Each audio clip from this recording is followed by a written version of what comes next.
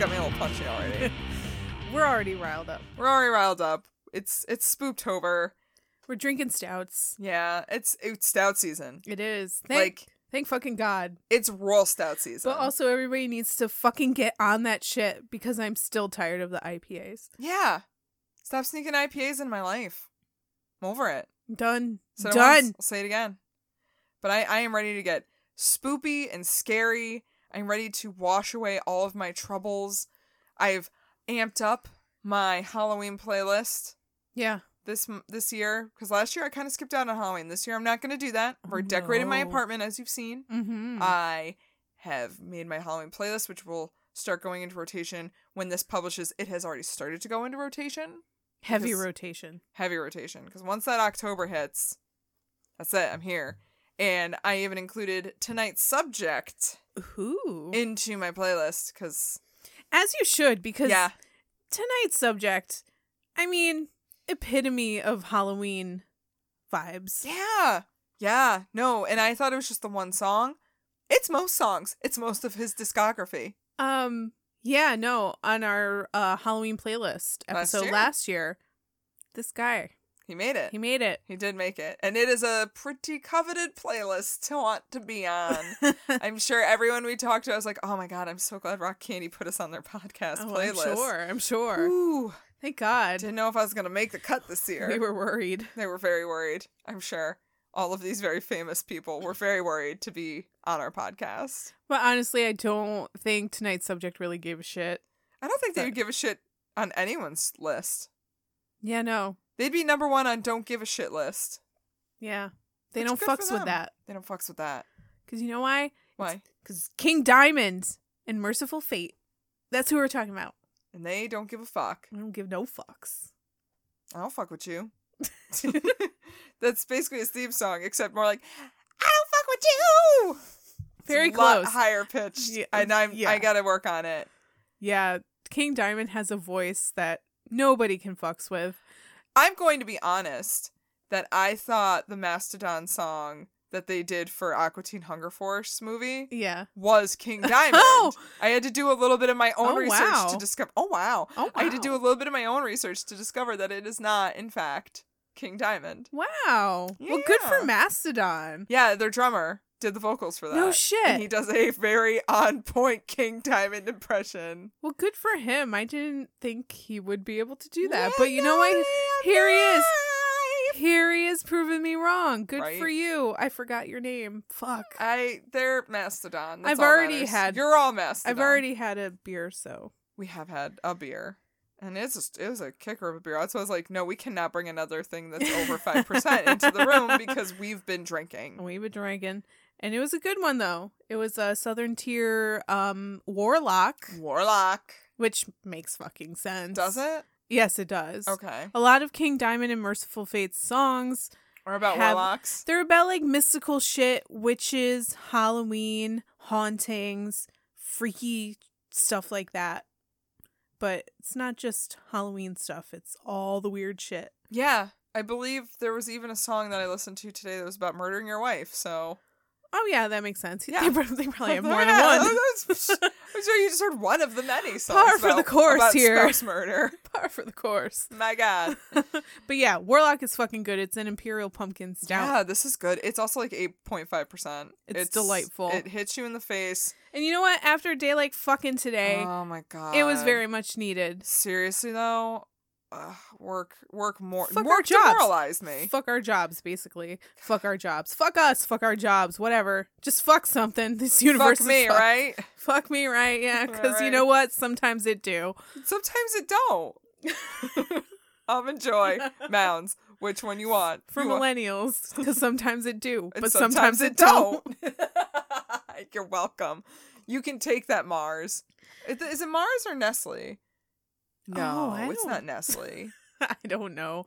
I don't know. Is it Hershey? I think it's Hershey. No, Hershey's does not make Almond Joys and Mounds. Hershey's doesn't not make, is what you said. So I could be right. So what you're saying is I might be right.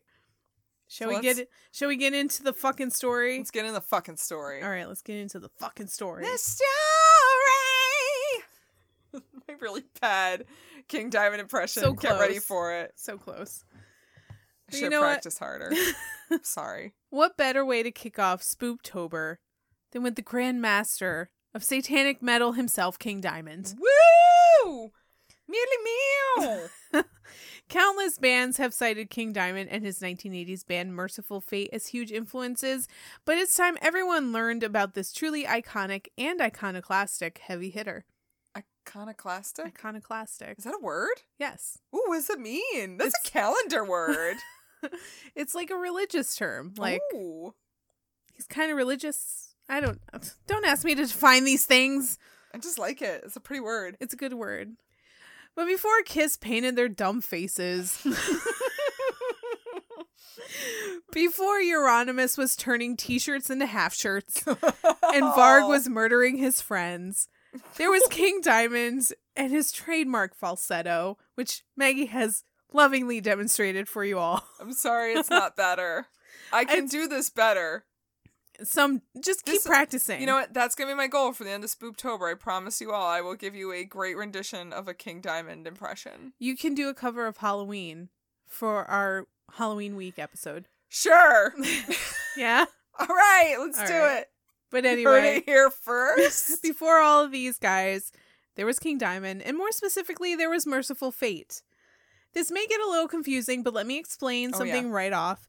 King Diamond is a man, but also a band. We will get to it eventually, but the man's real name is Kim Bendix Peterson. No wonder he wanted to be King Diamond. His parents gave him a girl's name. This is a traditionally male name in Denmark. Thank you very much. Oh, he's Denmarkish. Yeah, he's Denmarkish. He was born on June 14th, 1956. In 1956. Yeah, I wasn't going to call you out, but you totally said sex. I said 1956. No, you know what? He was born in 1956. You know what? Good for him. Yeah. Good for him. The year of the sex. That's the Chinese Zodiac got real weird that year. They changed things up a little bit. You know, it's fine. Yeah. It's fine. It didn't really land well, so they ended up going back to the pig after that. Thank you. I'm a pig. Pigs are good. I'm a rat.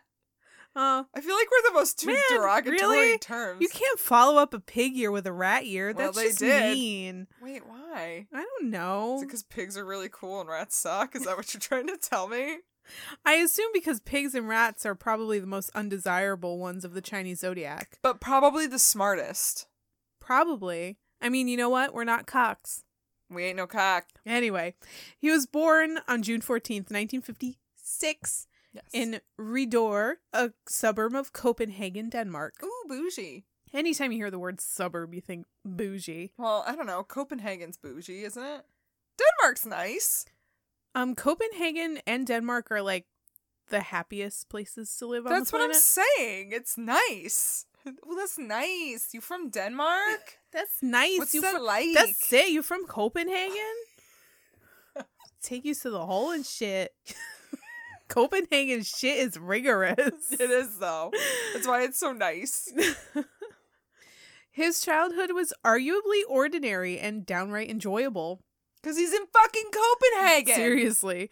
His father worked at a storage facility, and his mother was a secretary to the city's mayor. Other than being a bit on the strict side, Little Kim's parents still provided him and his older brother Viggo a pretty comfortable life. Wait, this story's about Lil' Kim? Lil' Kim. I thought it was about King Diamond. You know, same person. How many licks does it take to get to the center of a King Diamond? A lot, I'm assuming. I don't think you can lick your way to a diamond. Probably not. Probably not. All right. Yeah. Having a decent childhood doesn't give you a whole lot to rebel against, but Lil' Kim seemed to find it. Oh my god. Does you keep saying Lil' Kim? Lil' Kim. And so now I've taken who I thought was King Diamond and replaced it with Lil' Kim. But in the lavender outfit she wore with the titty hanging out. Yeah, that one. Or just King Diamond himself in the lavender outfit with his titty hanging out. That's it. And then Diana Ross comes and just bumps it a little. Yeah. It's still Diana Ross. Great. It's always Diana Ross. Or maybe it's like Rob Halford. That would be great. All right, I've recreated this. No, Robert Plant. Yep. It's Robert Plant. All right. It's Robert Here for Plant. it. Yeah.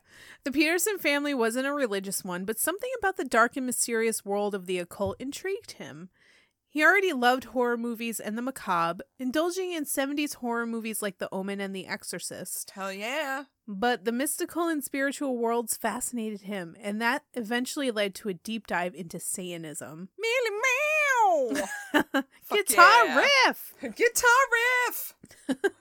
He became a student of LaVeyan Satanism in his teenage years, adhering to the philosophies in the Satanic Bible written by Anton LaVey. You know, I wouldn't fuck Anton LaVey. Oh, no. He's not very... I don't find him attractive. No, he does I don't find Anton LaVey attractive. Change my mind. I'm not gonna. I'm gonna bolster your argument here. Because he does that, he used to do that thing that I always found uncomfortable and cheesy, where dudes that are not deep and mysterious, when they try to be deep and mysterious, they lower their heads and look at you out of the tops of their eyes. And I'm like, that's not sexy. That's not a good angle. That's just fucking weird. Yeah. And you're making me want to move, leave. Bye. Bye. Yeah. Bye, Anton LaVey. Sorry, Anton LaVey. You're just a fucking creepy, weird dude in the D&D section of Barnes & Noble trying to be sexy, and it ain't working. No, it's not. I mean, good ideas, but I am not physically attracted to you. You're a tryhard. You're trying too hard. Trying too hard. Although members of the Church of Satan call themselves Satanists, they do not actually believe that the Christian Satan figure exists. Nope. They don't really even believe that gods or the afterlife exist. Instead, they have a naturalistic approach with some elements of psychology and philosophy thrown in. Honestly, Satanism's kind of nice. Honestly, makes the most sense to me out of most religions. It's more about nature and everything. Not even necessarily nature. It's more like having a realistic approach to everyday life. You don't have your head in the clouds, like trying to think of some otherworldly deity that is ruling everything you do. It's like, no, you have control over yourself. You have control over the things that you do, and your mind is rooted in reality. Yeah. Basically. Okay. Yeah, I'm down with that. What most likely piqued Kim's interest in the occult was music. His entry into the dark world of music was by none other than Led Zeppelin and Black Sabbath. Hell yeah. Who often made references to the occult. He first heard Jimmy Page's solo in the Led Zeppelin song Dazed and Confused off of their first album, and was mesmerized by these sounds he'd never heard a rock band produce before. Yeah, Led Zeppelin's pretty original in that shit. And they're kind of like the introductory band into all the like fucking weird shit. Yeah, for what it's worth, I get it. At this point, classic rock's played it out. But back then, there is a magical element to Led Zeppelin. I mean, it's still there. It's just, we've heard it. Yeah. But I feel like anybody who hears Led Zeppelin for the first time, there's this otherworldly magical element to it. Because they liked Lord of the Rings. It's just hobbits, guys. It is. It's just that Shire magic. Yeah, it's that Tolkien thing. It's that Tolkien thing. Yeah, that itty-bitty Tolkien thing. Yeah, that's what it is. It was 2 shows in Copenhagen in 1975 that bolstered Kim's total love of rock and roll. First was Genesis, during Peter Gabriel's last and weirdest year with the band. That's like peak Peter Gabriel. When he was donning costumes and makeup on stage. He's dressing like dragon shit. Oh, It was amazing, and the rest of the band could not handle it. They could not. He was done after that. They're like, you gotta go. You gotta go, Peter. We can't do this anymore. You're too weird. It's not. John Lennon was not in Genesis. Everyone in England's from Leeds, right? Everyone. They all speak in the John Lennon monotone. That's all I've got. Let me have this. Let me have this. It's all I've got. The second and most obvious was Alice Cooper. Yep. Arguably King Diamond's biggest influence. This was during Alice Cooper's infamous Welcome to My Nightmare tour, which included theatrics, costumes, puppets, and elements of horror and the macabre. Mm-hmm. After seeing these shows, it was set and done. Kim wanted to be in a band, performing on stage, and everything about it needed to be dark, evil, and theatrical. Nice. The only thing hindering that was the fact that Kim was an up-and-coming football star, believe it or not. God. You know what, though? Yeah, he's built. He's not built. He just has a very lithe figure that is very conducive to playing sports. Yeah, no, he's broad. I think he's broad. Yeah, he's got broad shoulders, I suppose. Yeah. I can see him playing the football. Seriously, he's built exactly like Steve Harris from Iron Maiden is, who was also a football star when he was younger. Mm-hmm. It's so weird. And then they get into D&D and just their lives get ruined. Then they go and see Alice Cooper and they're like, fuck. What am I doing with these fucking jocks? What is this ball? I don't know. Satan. Football for Satan. If there aren't horns on it, I don't want to play it. And, believe it or not, he was voted the most promising soccer player under age 18. Oh, football. Yeah, like soccer. Soccer. Okay. Wrong football. European I'm a dumb football. American. He was playing football. Football. Yeah. Not football. Football. Football. And he played competitively for 10 years. Jesus. He's still a huge sports fan to this day, but hung up his cleats many, many years ago. Yeah, why the fuck would they play American football Are you in Denmark, you dumb bitch? What is wrong with you? Oh my god, it's been a... Hold on. I should have said foosball. After trading the soccer uniform for a guitar, it was time for Kim to start a band. The first band he was in was Brainstorm, started in 1974. Brainstorm. Bill Nye the Science Guy, your bassist. Oh my god, but that's hot. But please do that. Yeah, but please do that. I bet he's got magic fingers. Moving on. He played guitar but didn't sing in Brainstorm, and although he did experiment with makeup, he didn't go crazy with it. Not yet. He did, however, start going by the moniker of King Diamond at this point. Oh. But indicated that the name had no particular meaning. It just sounded really cool. Yeah. No, but it does. But it does. He's 100% correct. I mean, I don't know how he just came up with King Diamond, but... Sometimes you just get hit with that itty-bitty ting in your brain. Yeah. That says, yeah, this is it. This is it. It doesn't even mean anything, but it feels so right. It's got that je ne sais quoi. Mm-hmm. King Diamond's tenure in Brainstorm only lasted a few years when in 1979 he left to join the band Black Rose. Okay, we're going somewhere. This time he was the vocalist, and it was here where the seeds of King Diamond's onstage persona were born. Ooh. All things grotesque were on the table when it came to Black Rose's stage show. King had a friend that worked at a butcher shop, which afforded him easy access to pig heads, intestines, and blood. He would fill plastic bags with blood and stuff that and intestines into a large doll. Oh my god. Then he'd stab the doll on stage, sending blood and guts all over himself, the stage, and the audience. Oh my god, does he still do this? It was like Goth Gallagher. It was ridiculous. That's amazing. But also, that would have been kind of fun. Yeah. I would have been here for it. And I bet it just terrified everyone back then because it was the 70s at this point. Yeah, it was the 70s. Early 80s maybe at best. Yeah, that's... Mid-70s. Either way, that's not cool at that time. In the happiest place on earth in Copenhagen, that's like, what the fuck's going on? But at the same time, maybe they're just so happy they're like, whatever, this is fine. Let but this it was man express himself. It was so different, and it was exactly what the group of people in the audience wanted, that they just went fucking crazy for it. I feel like when you're happy, you don't take yourself that seriously. God, I hope not. I think true happiness is not taking yourself seriously. Is that why I'm such a serious person outside of this? When I'm not drinking? Okay. I'm not drunk. I'm not talking about music. Serious face. Serious face. While the audience loved it, it proved to be nothing but a big, sticky mess for the band. Yep. Eventually, they realized theatrical blood exists, and not only was it cheaper than real pig's blood, but it was much less destructive to their equipment. And smelly. Less smelly. Smelly. It smelled disgusting. Ugh. It smelled like rotting fucking meat. Yeah, I don't know if I could get covered with pig's blood. That's... Ugh. It wasn't just blood and guts, though. The band wanted Alice Cooper grade drama.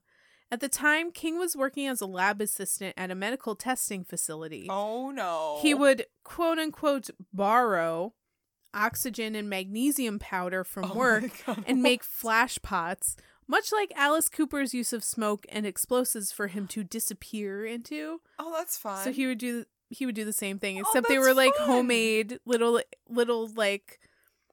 You throw them on the ground and they just. Yeah, and then you would disappear.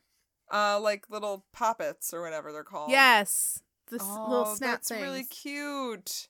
Good for you, King Diamond. Doing it right. Getting that DIY shit before Pinterest. Oh my god, can you imagine the Pinterest board? The King Diamond Pinterest board. How to make a live show like King Diamond. Oh my god. Here's some oxygen. Here's some poppets. And some nitrogen. And some poppets. A little smoke machine with your dry ice. Well, if you're feeling saucy, just like do a bubble machine, but throw red dye in it so it looks like blood bubbles. Save money by buying discount Halloween makeup after Halloween to use all year round. King Diamond DIY. King continued to cultivate his evil satanic stage persona, donning early renditions of corpse paint. He also developed his singing style, realizing he could scream like Rob Halford of Judas Priest and Ian Gillan of Deep Purple. What he got was an insane falsetto. Yeah. Insane. So that's why he does that. Yes, because he was emulating, the people that he admired. All right. But he realized that his falsetto was so much higher and so much more shrill than anybody else. Like, if anything, it's shrill as fuck. Oh, it's but insane. It's still, it works. It's melodic. It's shrill yet melodic. For sure. And it works. And it sounds just, I don't know. The sound that emulates from this guy it really gives you chills in a way that it's like, this is unsettling and weird and I don't like it, but I fucking like it. Right? Yeah. I don't know. Yeah. Just the atmosphere and the feeling you get when you listen to his voice, it makes perfect sense when you listen to the music. Yeah, you're right. Because it was shockingly high, dramatic, and campy. Yeah, the camp is so but there. Like, it was campy, but not in a way that makes me cringe with embarrassment. Right. It's campy. It's campy in a way that you feel like you were asked to join along for the fun. Yes. Yeah. It's campy in a fun way. Like, I'm being a little bit funny here. Come join me. And you're like, all right, this is like, fun. Cool, all right. Yeah, this is nice. Combine all that with his looks, and you have the weirdest and most shocking shit you've ever seen in a long-ass time. Especially in the mid-70s. People didn't see this kind of shit. No. They didn't see dudes walking around with corpse paint on, screaming. No. And covered in pig's blood. Oh my god, yeah, no. This is weird as fuck. It's weird as fuck. Copenhagen's like, we can only hang for so long, man. This is getting a little too weird. It wasn't long before King Diamond felt he outgrew the members of Black Rose. That's fair. He left the band and joined up with the punk metal band Bratz. Bratz, not the Dolls, the band. And not brats like the sausage. I could go for some sausages, though. I know you could. Some curry brat? Nah, just regular brats. All right, that's fair. I'm cool with that. A big reason he wanted to join Bratz was because they already had a record deal with CBS. Smart. But this deal was signed in the band's earlier days when most of their repertoire was punk songs. King Diamond and other members of Bratz didn't want to do punk songs anymore, so they went in a more metal direction. CBS didn't approve and demanded a more mainstream sound, so the band said fuck this and quit. Good for them. Fuck that. I'm surprised they didn't get their asses sued. They were in a contract. 70s? I guess. 70s I don't know. were weird. But they quickly got their shit together. In 1980, King, along with Bratz guitarist Karsten van der Volsing and Hank Sherman, who, inexplicably, nicknamed himself Hank DeWank. Which... Why? I couldn't stop laughing when I was writing my note. Why? Why, Hank? But why? But why, but Hank? Why? Hank. DeWank. Hank. But wank. I mean, why? But why? But wank. Hank Bawank. Hank Bawank. Woof. All right. Anyway, Karsten van der Volsing and Hank DeWank joined with former Bratz guitarist Michael Denner and formed a new band called Merciful Fate. With a Y. A Y. Not an I. A I was trying to put the Y somewhere. I'm like, wait, why? Where's the Y? I was like, MEMYMER, what? Along with them joined bassist Timmy Hansen and drummer Kim Roos. The band set out to play the heaviest heavy metal anybody had ever heard. What they came up with was heavy metal with a dark twist, like Black Sabbath or Judas Priest, with a more haunting sound and overt references to the occult. Yeah, I'm not gonna lie. King Diamond's music definitely strikes me like a haunted house, but not in like a cheesy, shitty haunted house way. Like, it's not that MIDI. It's not that MIDI sounding shit that the like spooky section of Yankee Candle has during October. It's not like ooh, like, exactly. Like those stupid it fucking doesn't ghost sound toys. like a fucking Halloween toy in the seasonal aisle of Walmart. No, it's like, it's good shit. I don't even know honestly, how to explain when I was it. listening through some of the discography today, I was like, the guitars in this are really good. They're all really, really good. It's like musicians. Metallica when Metallica was really good. And back when Metallica was good. I mean, the 80s. Yeah. No, it's got that thrash metal guitar sound, but it's not exclusively thrash metal. It definitely has this kind of melodic sound to it. And they were a huge influence on thrash metal bands. Oh, I bet. Major influence on them. As they should be. Especially Metallica. Yeah, and probably Megadeth. It's kind of like early Metallica, but with this like haunted aura to it and this fucking weird ass dude screaming in your face. Honestly, it's Metallica in the very early days if they were like, now let's just go full Satan. Yeah, basically. King Diamond's just full Satan, which respect. Full Satan. Full Satan. Helping facilitate that was King's super creepy appearance. Yeah. He kept the corpse paint of his earlier days with Black Rose and Bratz and added some upside down crosses to it to make it, more satanic. Just like it's got that little, just that pop to it. You know what? More Satan. You know what? I like this, but it needs a little more Satan in it. A little more Satan. Just like a touch. Just like a dash of more Satan. Upside down cross? Perfect. Yeah. That is just the perfect amount of more Satan. That's exactly how much Satan I need from you right now. Exactly. So he added the upside down crosses, but he also wore black leather, collared capes, puffy shirts, and gothic jewelry, and all that gave the frontman a sinister vibe. Yeah. Very Vlad Dracul. Like COOL. Oh my god. Get out. But the triumph of King Diamond's costume was the microphone. Not just any old microphone would do. Making it into an upside-down cross was a pretty obvious idea. But with the addition of real human bones, the microphone became the ultimate stage prop. What? And how the fuck did King Diamond come across real human bones, you ask? Was it the lab? The lab. It wasn't that much of a guess. It was the lab, wasn't it? It was the lab. It was the lab. Somewhat illegally. Oh, honestly, to me. Super illegally. His brother had a friend whose father was a surgeon. Wait a minute, was it just human bones and a hot glue gun? Basically. Oh my god. Put it on the fucking King Diamond DIY Pinterest board. Yes. Oh my god. Make a microphone just like King Diamond. All you need are 2 human leg bones and some wire and some glue. I really want to make this Pinterest board though. I think it'll get banned quickly. But it would be really good. Oh, it'd be so good. We need screenshots before it gets banned. Yep. Anyway, his brother had a friend whose father was a surgeon. Jesus. He taught medical students to perform surgery on cadavers. Oh, yeah. Which were then stripped of skin and flesh and thrown in barrels when class was over. Oh, well, that's a waste. Right? You know what the skin and bones would be real good for? Microphones. A microphone. And maybe a drum kit. Yeah. There's a lot of things. Yeah. Honestly, repurpose that shit. Do not just bury me. Use me for some shit. You can make instruments out of that shit. Yeah. When I die, make instruments out of my body. It's fine. I mean, they made a whole fucking church out of that shit. True. In, like, what? Czechoslovakia or something? Something weird like that. Yeah. Anyway.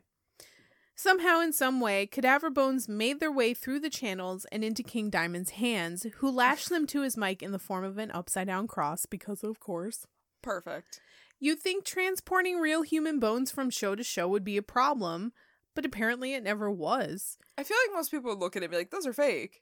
You would think. Yeah. However, one time King Diamond had to bring the mic stand on a plane in his carry-on bag. Ooh. After sending the bag through the x-ray machine, the security guard looked at King Diamond and said, "You better run to catch that plane." Wink, wink, nudge, nudge. He was like, "Okay," and took off. Bye. Bye. This was pre 9/11. You could bring human bones on your carry-on bag and just be like... Also, I bet he didn't have to take his fucking shoes off. Nope, he didn't. Because there have been so many bombs discovered in the shoes that people fucking take off. So many. Anyway. 1982 saw the release of Merciful Fate's debut EP, officially self-titled but often referred to as Nuns Have No Fun, after one of the songs on it. Although the band says they never intended to shock people with their music, this EP certainly did the job. Yeah. The cover features a half-naked crucified nun with hooded figures standing around her as she burns at the stake, not to mention all the upside-down pentagrams. I just want to throw it out there, though. Yes, this is our cover, but we have absolutely no intention to shock or offend anyone with this. We don't want to give anyone... like agita or we don't want to cause you stress or pain.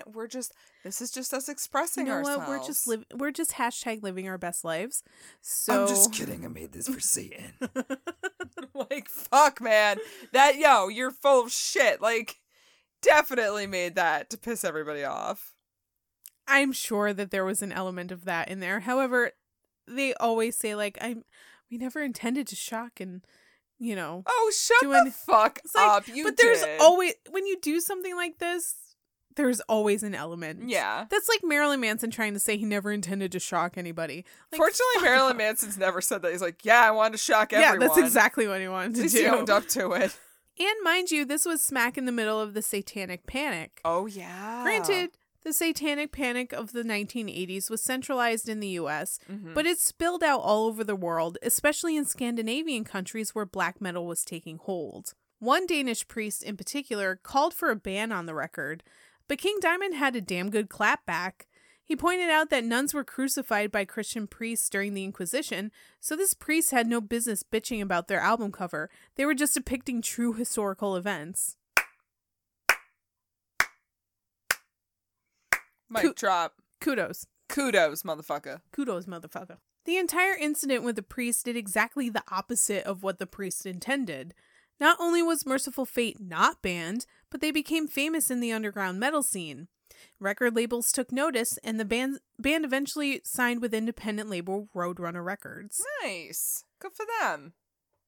They released their first LP, Melissa, in 1983 to loads of praise. Melissa! They're in the toilet paper! What? Adventure Time, Lovely Space Princess. Oh, yeah. Her friend was Melissa. That's all I can think of now. Critics loved it and called it a masterpiece. Finally shedding that underground label, the band finally gained some traction in the metal world. They were invited to open for Ozzy Osbourne in Copenhagen in 1983. Hell yeah. And even though the show was eventually canceled, a headlining tour was set up for them in 1984. Okay. Ozzy Osbourne was sick. Boo, you whore. On that tour, King Diamond used a real human skull as a prop. Whoa. And they named it Melissa. It was on permanent loan from a hospital and quickly stolen by a fan at their Netherlands show. It was doing really well for itself. Yeah, she just wanted to really get out and do her own thing. Oh my god. She noticed a guy in the audience and like they hit it off. Good for her though. Good for you, Melissa. She's living her best life. She really is. Best afterlife? Yes. Living her best #, living my best afterlife. Oh my god, I want a Melissa-gram now, where it's just her with like her it's just a skull head in different places with this guy from a King Diamond concert. Oh my god, but that's adorable. Can we do that? Yeah, I need a skull. It does not have to be human. I have plenty. All right, let's do it. You can use them. Melissa-gram. Starting it. Later the same year, they scored a gig opening for Manowar in the UK. Nice. Fun fact, Manowar is from upstate New York. near Syracuse. Oh, good for them. Good for Syracuse? I don't know who this is good for. This is good for no one. Manowar is, ooh. Yeah. Ooh. Ooh. They're a band. Ooh, they are. They're a band. Oh, for better or worse. They're they a band. Sure are. Anyway, they were supposed to play 11 shows, but only made it through 1 because Manowar were such dickheads to Merciful Fate. Aww. Okay, let me try and describe to you Manowar. Yeah, please. Back then, okay, do you remember the old tabletop RPG board games from like the 80s? And there was always the warrior character. Yeah. And he had like long blonde hair and all he wore was like a loincloth and furry boots and that was it. And he was like this big hunky guy. Yeah. That's what every member of Manowar dressed like. Stop it. And their motto was death to fake metal, which I can't think of anything more ironic than that. You can't see my face, but I definitely... The eyes are rolled back into your head. I think I'm dead now. Yeah. It's like someone bought me the tabletop board game Hero Quest.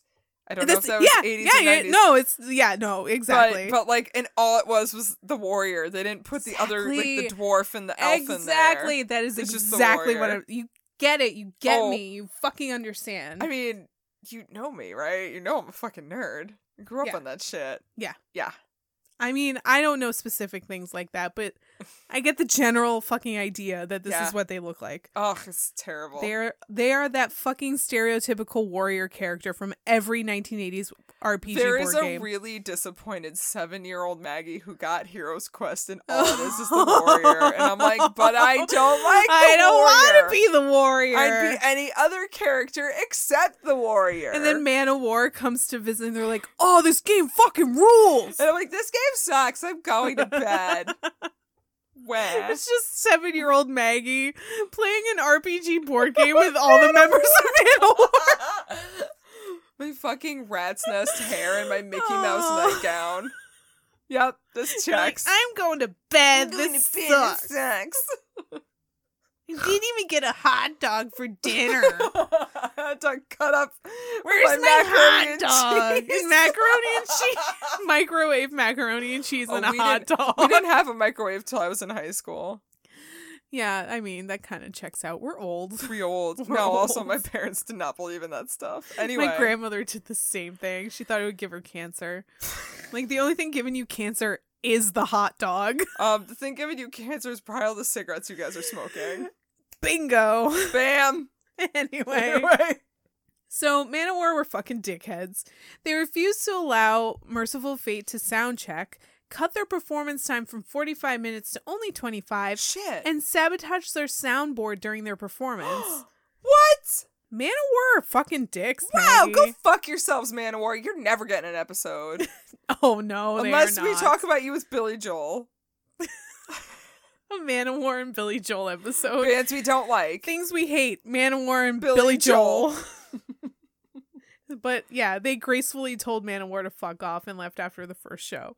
Good for them. They weren't deterred though. And not every band was as hostile to them as Manowar. In fact, they became really good friends with groups in the up-and-coming genre of thrash metal. Yes! Like Slayer and especially Metallica. Fuck yes! King was even known to go beer for beer with the band during their Alcoholica years. I have no doubt. Oh, I none. have zero doubts that he could drink them under the table. This all checks out. They had a game where they tried to out-drink each other so that the next day they had to cancel all of their interviews. Oh my god. And he said that there was one day that Metallica actually, like, they drank so much that the next day King Diamond had to cancel his interviews. Oh shit. But I don't know if Metallica ever had to cancel theirs. Damn. And King Diamond's just one man. What can he do? What can he do? There's one story I particularly love in which Lars and James of Metallica were visiting King in his Copenhagen apartment in 1984. They were hanging out in King's living room in full view of his elaborate satanic altar, listening to records and getting shit-faced with King, his girlfriend, and Timmy Hansen. Sounds like so much fun. To be in Copenhagen in King Diamond's apartment with a satanic altar in the living room and Old school Lars and James just chilling and drinking beers. What more fun could you ask for? No, this sounds like the best day ever. This is best day of my life. King and the Metallica boys went to another room to play foosball when they heard a massive crash. Yes, tabletop foosball. There you go. When they ran back into the living room, the altar was splayed out on the floor, and Timmy said he'd been lifted up and thrown back down. Both Timmy and the girl were terrified. Later, King found his lady friend crying in the bathroom. When he asked what was wrong, she said she was locked in and couldn't get out, and even though King opened the door with no problem, he was fully convinced it was a ghostly episode, but James and Lars were too wasted to even comprehend the events. Yup, this sounds right. Too shit-faced to even give a shit. Oh, just little babes all shit-faced. Yeah. Metallica weren't the only ones that experienced weird shit in King's Copenhagen apartment. King welcomed it, even if it did freak out his friends. And it was stuff like that, embracing what would scare the shit out of normal people like ghosts and satanic altars, that grew his reputation. In 1985, the band went back into the studio to record the sequel to Melissa called Don't Break the Oath. Don't do it. It was well received, but with success becomes detractors. Some critics started calling King Diamond a fake, believing his shtick was hokey. Which I can see. I guess. I totally can see where people would think it's just a joke. Yeah, I guess. Maybe the falsetto. Not just the falsetto, but if you watch old videos, it's... Yeah, I mean, they didn't really do a whole lot to help with the cheesy factor, but at the same time, I don't think Merciful Fate or King Diamond translated well to music videos or things like that. And for what it's worth, I feel like things from Europe in the 80s, no matter what you were doing, it always looked cheesy. Always. Yeah. Always. Yeah. Especially early music videos. Mm-hmm. And if that's your only exposure to King Diamond, yeah, you're gonna think he's fucking cheesy. Yeah. I mean, I didn't watch the videos, so for me, it's all, when you just listen to the music, you're like, yeah, I think this is legit. Yeah, I kind of feel like it's the same way with The Darkness. When they first came out, I even thought that they were a joke band. Yep. They weren't. They were just funny. But they took their music really seriously. It's just that they kind of had fun in their music videos and stuff. But yeah, kind of the same deal with King Diamond. That's legit. That didn't stop the band or their fans. In fact, they garnered so much support from fans that they embarked on their first U.S. tour, gaining a cult following stateside. Woo! No, it wasn't critic ridicule that would end Merciful Fate. It was themselves. I mean, it always is. It is. Yeah. But here is where we're going to take our break. And grab more beer. Yeah. Because we need it. We don't, but we're gonna. All right. Yeah. We'll be right back.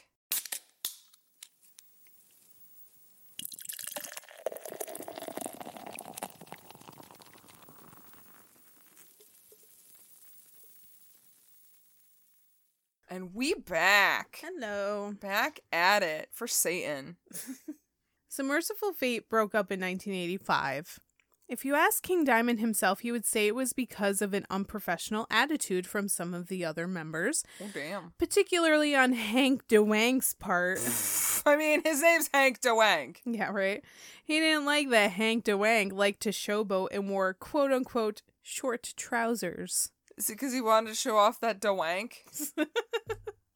Little DeWank? Can't show off DeWank if you're not in short trousers. Well, like, how short are short for short trousers? I don't know. Are we talking like 1970s gym shorts? Or are we talking about short. Like 1990s skater shorts? Those aren't short. They're not short. I mean, there's a very big difference between, you know, shorty shorts and not so short shorts. Right. So what are short trousers? Are they jorts? They're jorts. They're you know what? They're jorts. And they're really tight jorts. That's a real reason to fire someone. Yeah, they're really tight jorts. Yeah, tight jorts. King also didn't care for the more commercial direction in which Hank wanted the band to go.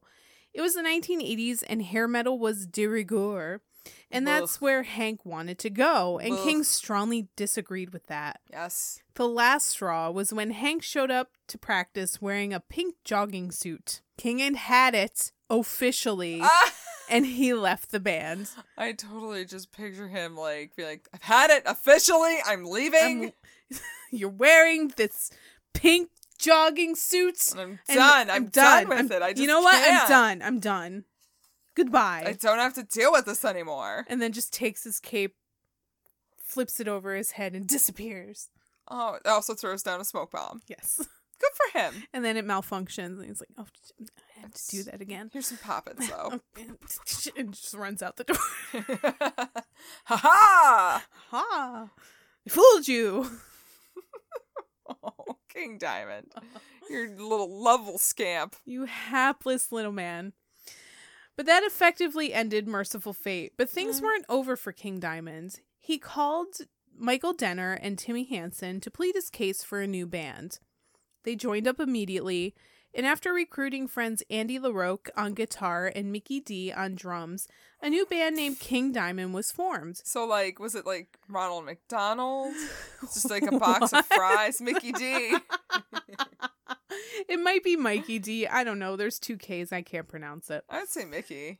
I'd say Mickey too. Yeah, I'm there with it. I just saying, you know, it's like a but also, quarter pounder. Did you not think about that? With bass? Is that quarter pounder with That's bass. how he picks up chicks at the bar. Hey, my name's Mickey D. Some people say I'm a quarter pounder with bass. I got them magic fingers.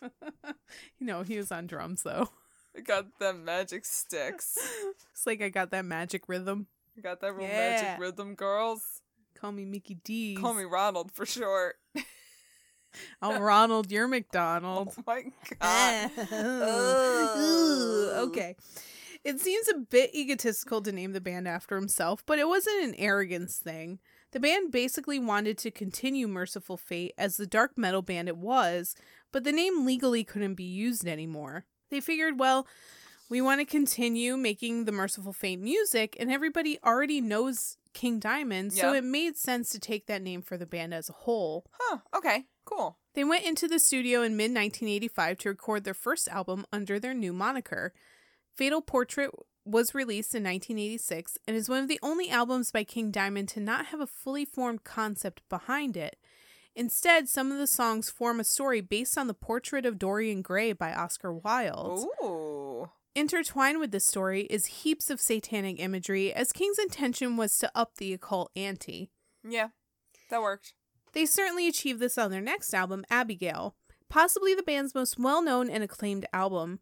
It is a highly conceptualized album with a storyline so twisty and horror-filled and delightfully gross that as much as I want to, we don't have the time for me to describe the whole thing. Let's just say that there's spirits of stillborn babies eating their own mummified corpses in it, and if that's not intriguing enough, then I don't know what is. That's crazy. Yeah. Okay. Into it. All right. After the release of Abigail, guitarist Michael Denner left the band due to the stress of touring. Huh. This sparked a period of high turnover, with Timmy Hansen and guitarist Mike Moon also leaving after touring for Abigail was over. What the hell? And honestly, there was a lot of high turnover throughout the 90s and the 2000s, so yeah. Could have something to do with the fact that metal was taking such a weird turn in that time. But also these guys are getting older. I guess. And they have families, and touring is fucking stressful. I guess. So, and you have to do a lot of touring. I guess. All right. Shrug, shrug, Shrug, shrug. shrug. After replacing them with Pete Black and Hal Patino, King Diamond went back into the studio. And 1988 was an eventful year, starting with the release of the band's next album, Them. Again, Them was a concept album, this time telling the story of a mentally ill grandmother who talks to the voices inside their mansion called the House of Amen, and how these voices force her grandson, who is the narrator, to go mad. Oh. And seriously, why has no one made these into actual horror movies? Yeah, that sounds terrifying. How has King Diamond not been asked to write a screenplay yet? Or at the very least, just provide the soundtrack, or like... Or a general concept. Be asked to use one of his albums as a concept for a horror movie. Or be a consultant or something. Like, these are great ideas. These are really great ideas for really good horror movies. Original. Which there is a huge lack of these days. Yeah. Because I haven't seen a good horror movie in, like, 15 fucking years. I mean, I'd say, like, 2. I'm not scared anymore. Maybe I'm just fucking jaded. It's just like nothing has stuck with me to a point where I feel creeped out. I've gotten to the point where it's real life stuff that just unsettles me. Home invasion shit scares the shit out of me. Yeah, alien stuff scares the shit out of me still. Well, we talked about this in our Patreon episode. We did. But aliens don't scare me. No, they still scare me. That's fair. Yeah. It's one of the very few things in this world that actually does. But yeah, home invasion freaks me out. Home invasion, but also mental illness. That shit is scary. Yeah. Real shit. Jesus. Because sometimes it's not mental illness. It's ghosts in your motherfucking house. I think this was mental illness, though. This was mental illness, and this was both. Okay. It was both. When you have King Diamond, you get to have both. You get both. Them was a huge success considering it was made by a satanic metal band. It went fairly high on European music charts and even went to number 89 on the US Billboard charts, which is pretty crazy. Yeah.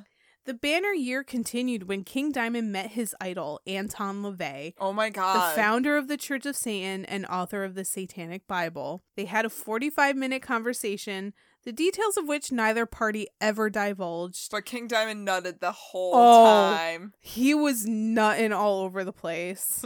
He even asked if he could be the first person to talk because he wanted to tell Anton LaVey exactly how he influenced him.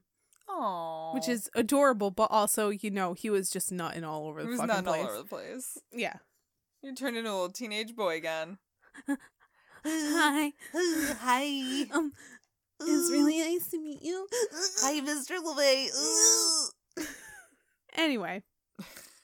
There was also drama that year caused by none other than Kiss. Ugh. Kiss. That's basically my reaction when anybody mentions Kiss. Ugh. Anyway, I'm sorry. So Kiss started some bullshit. They threatened a lawsuit against King for his use of corpse paint, which Kiss trademarked and claimed to have originated, which they fucking didn't. First of all, can we talk about how, Kiss doesn't... I would not say what Kiss does is corpse paint. It's not corpse paint. It's glam paint. Yes, exactly. Because, you know what? Whenever I've seen a dead person, I never saw a fucking star painted over their You never saw a Star Child or kitty cat face? I've never seen a kitty cat on a dead person's face, and honestly, I've seen a lot of fucking dead people. Right? Never once did I see a kitty cat face on one of them. Right, so because you know what? I want to be cremated or something, or have my body donated.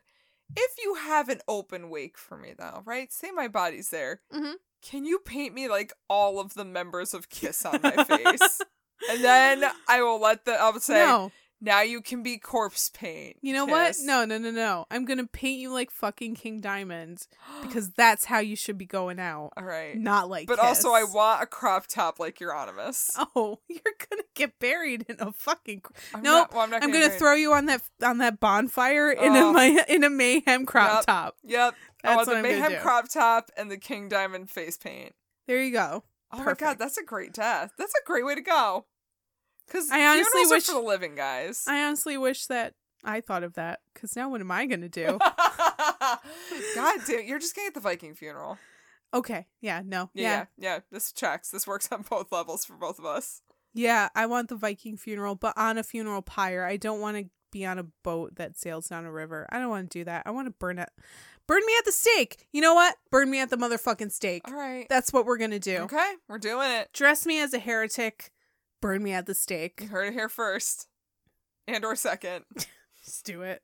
Just fucking do it. Anyway. Evan. Yes, Kiss. Assholes. Yeah. They're assholes. Threatened lawsuit. Corpse paint. But Kiss trademarked their own paint. Face paint. Right. And we're saying that King Diamond was doing that too closely to their face paint. I wouldn't agree with that. Doesn't make fucking sense to me. Because King Diamond ain't going around trying to look like a kitty cat. Or Star Child. Anyway. Although the threat loomed, the band ultimately never sued, probably knowing that they had no legal ground to stand on. Ugh. Fuck off, Kiss. The House of Amen saga continued with King's next album, Conspiracy, released in 1989, which was followed by The Eye in 1990. And touring wasn't happening, though, as the band wasn't getting enough label support to do so. Oh. Instead, King Diamond reformed Merciful Fate in 1992 with the original lineup of Hank Sherman, Michael Denner, and Timmy Hansen. Wait, where's DeWank? Yeah, Hank Sherman is Hank DeWank. Oh, I don't recognize him by his government name Because I didn't say DeWank. I'm sorry, I didn't realize he had a government name. I thought DeWank was his government name. No, that's his spiritual name. Oh my god. The result was the album In the Shadows, released on Metal Blade Records. Mm-hmm. It wasn't heavy-handed on the occult themes like previous Merciful Fate albums, but instead focused on general horror themes. And Lars Ulrich even played drums on the track Return of the Vampire, because he's got to get his fucking dick in everything. Please don't get your dick in us, Lars. I don't want it. I don't want it. No. Woof. It's not big enough anyway. Ooh, girl. King returned to King Diamond in 1994 and continued flip-flopping between the two bands throughout the 90s. All in all, King recorded 4 albums with Merciful Fate and 3 albums with King Diamond in the 90s alone. Jesus, That's that boy 7 was fucking busy. albums. And touring for like every album. That's busy. See, that's what I mean. He took that shit seriously. His shit was rigorous. He had to make money somehow. I imagine he didn't have kids? King Diamond did not have a child until he was 61 years old. 61. You can't see my face right now, but I'm definitely doing like that John Travolta gif of like looking around like, what? Yeah, you're like... What? You're like the Facebook emoji of the wow. The wow emoji. That's a very, very good impression. That's like good visual content that podcasts thrive off of. But, I mean, that's what I'm saying, man. You're a boy, you can always have kids. Yeah, I mean, it helped that his wife is actually half his age. Yeah. So. Is that why men always marry, like, so fucking young? They're like, well, you can always have a kid. You can raise it after I die. Fucking right. Ugh. But anyway, yeah, that's a lot of work. But somehow it never took a toll on his voice. That crazy falsetto never wavered, despite the demanding recording and touring schedule he put on himself. And the band continued to be popular in Europe, particularly in Scandinavia, where King Diamond became a huge influence on a group of teenagers that wanted to make the most brutal music in the world. Specifically, those boys of Burzum and Mayhem and Darkthrone and Emperor and all of those other black metal bands that came out of Norway and Sweden. They're like, we're going to be King's Diamonds. We're going to be more brutal than the King's Diamonds ever thought they would be. We're not going to sing like silly little girlies, man. We're going to sing like devils. Because we are devils. Oh, we're going to burn the churches. I'm just drunk at this point. Excuse me, but can we get some kebabs and Diet Cokes before we go burn the churches? Also, where's my Mayhem's crops tops? I need my Mayhem's crops tops in my bullet belt. Oh my god. We really should be Uranus and Varg for Halloween this year. What is wrong with us? We need to do it. But don't think that King Diamond and Norwegian black metal are one and the same. Yes, King Diamond were part of the first wave of black metal, and lyrical content weighs heavily on death, horror, and satanic themes, but King himself draws the line at straight-up murder. Yeah, he, despite all of that, he is a decent human being. Yeah. He really is. He's not going around stabbing his friends, so... Yeah. He's got a leg up on Varg. Weird. He just wants to, like, look like he's into, like, yes, he's a Satanist and, like, into that kind of mindset. But you know what? They never really talk about killing your friend in Satanism. Yeah, they don't. It's so weird. It's so weird how that works. They really don't. In 2001, King Diamond released Abigail 2, The Revenge. Yes. Which continued the plotline of their second album, Abigail. After gearing up to tour, Metal Blade Records told them no tour was going to happen. What? When asked why, the record company gave the excuse that illegal downloading was the culprit. Oh my god. Eating up between 20 and 30% of the funds needed to support a tour. But don't you tour to make money? Yeah. Yeah, you do. Okay. But King Diamond had such a theatrical and interactive tour that, it costs a bit more for them to go on tour. All right, that's fair. That's fair. Instead, King Diamond turned to recording. King turned his own home into a recording studio in an effort to save money so the same situation wouldn't happen again. Right. They also renegotiated their contract with Metal Blade, assuring that they will always have touring funds available from then on, which makes me think that it was probably the terms of their contract that was the problem, and Metal Blade just wanted to blame it on illegal downloading. Oh, shit. That's fucked up. Yeah. The hell? Don't have a whole lot of respect for Metal Blade to begin with, but whatever. That's fair. I mean, labels. With Merciful Fate on indefinite hiatus throughout the 2000s, King Diamond, the band, was the main focus.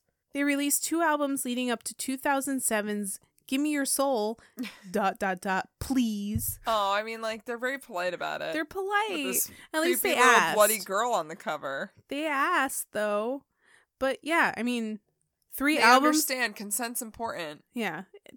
You know what? Good for them. Good for them. They're woke. They are woke.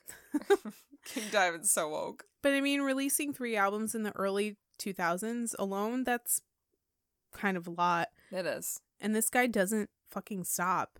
That's probably why he underwent triple bypass surgery in 2010. What?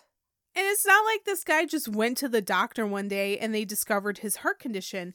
He had several heart attacks leading up to his admission into a hospital. Several. Like heart attacks before he just went to a hospital or a doctor. Not a couple, not a few, several. That's more than 3. Yeah. That's a lot. That's too many. And doctors found out that one artery was 100% blocked. The second was 90% blocked. What? And a third was 65% blocked. But can we talk about how fucking, like, strong this motherfucker is then to keep going? Right? Jesus. It was a pretty harrowing surgery, one that no doubt gave King a lot of inspiration for new songs. But he pulled through and recovered remarkably well. He had been a smoker since he was a teenager, and somehow that never damaged his voice. Yeah, again. How? What? How? What? You are Satan, basically. You're a demon. He's a demon. Satanism, it's amazing what it's done to people. Seriously. Or for people, I should say. But yeah, anyway, the smoking was cut off immediately, and he started following a very strict diet. Since then, he's been fit as a fiddle. Yeah, I was going to say, you clean out those arteries, you change your lifestyle, but I bet you feel real good now. Yeah. And these days, King Diamond is still spreading his demon seed all over the world. Ew. I know, right? It's appropriate, though. It is, though. He just jizzes everywhere. The band is doing a U.S. tour starting in November, and they will be releasing a new album in 2020 called The Institute. Oh, shit. As if that wasn't enough, he will be reuniting with Merciful Fate for European shows in 2020, and likely a new album too, since they still have 1 album left to make under their Metal Blade contract. Wow. However, it won't be the original Merciful Fate lineup. Michael Denner says he was never asked to participate in the reunion, and Timmy Hansen had to leave due to a battle with cancer. Oh no. But the rest of the band is poised and ready for some auditory slaying, playing numbers from their first 3 albums and even some new songs. Are we going to hear something from DeWank? DeWank might be in there. Oh, shit. That's what I'm here for. Yeah. For the DeWank sound. Yeah, I think they invited Hank DeWank back, but they didn't invite Michael Denner, so... I mean, it happens. It happens, I guess. I don't know. All right, well... That's the sweet story of King Diamond. That is a lovely story indeed. It is a lovely story. And I think a really good introduction to Halloween story. No, yeah. There is a lot more darkness and Satanism and fun shit than I expected. And even some Kiss for me to roll my eyes at. Oh, yeah. But at the same time, it's like they live this life and they make a show of it on stage, but... It really is like what he's into in real life. It's not a joke. It's not just a stage persona. Like, he fucking lives this shit. Right. But at the same time, he's like super cool about it. He's not a gross evil guy that like murders animals and shit in his spare time. Yeah. He doesn't do that. Well, I think he subscribes to the actual practices of Satanism, exactly. the Temple of the Satanic Temple, or whatever Anton LaVey. Church of Satan. Church of Satan. I get them confused. I know I shouldn't. I'm sorry. Please they are two different things. I know that they are two different things. Please don't come for me. He subscribes to actual practices, which is way different than somebody who's like, I'm a Satanist and I'm gonna set things on fire and stab kittens. Yeah, like, that's different. You're just a serial killer in training if you do that. Yeah, whereas that's very different. I honestly, when you go into Church of Satan, even like Satanic Temple practices, it's very much about power within yourself, humanism, naturalism, love for nature. Yeah. And yeah, he subscribes to that.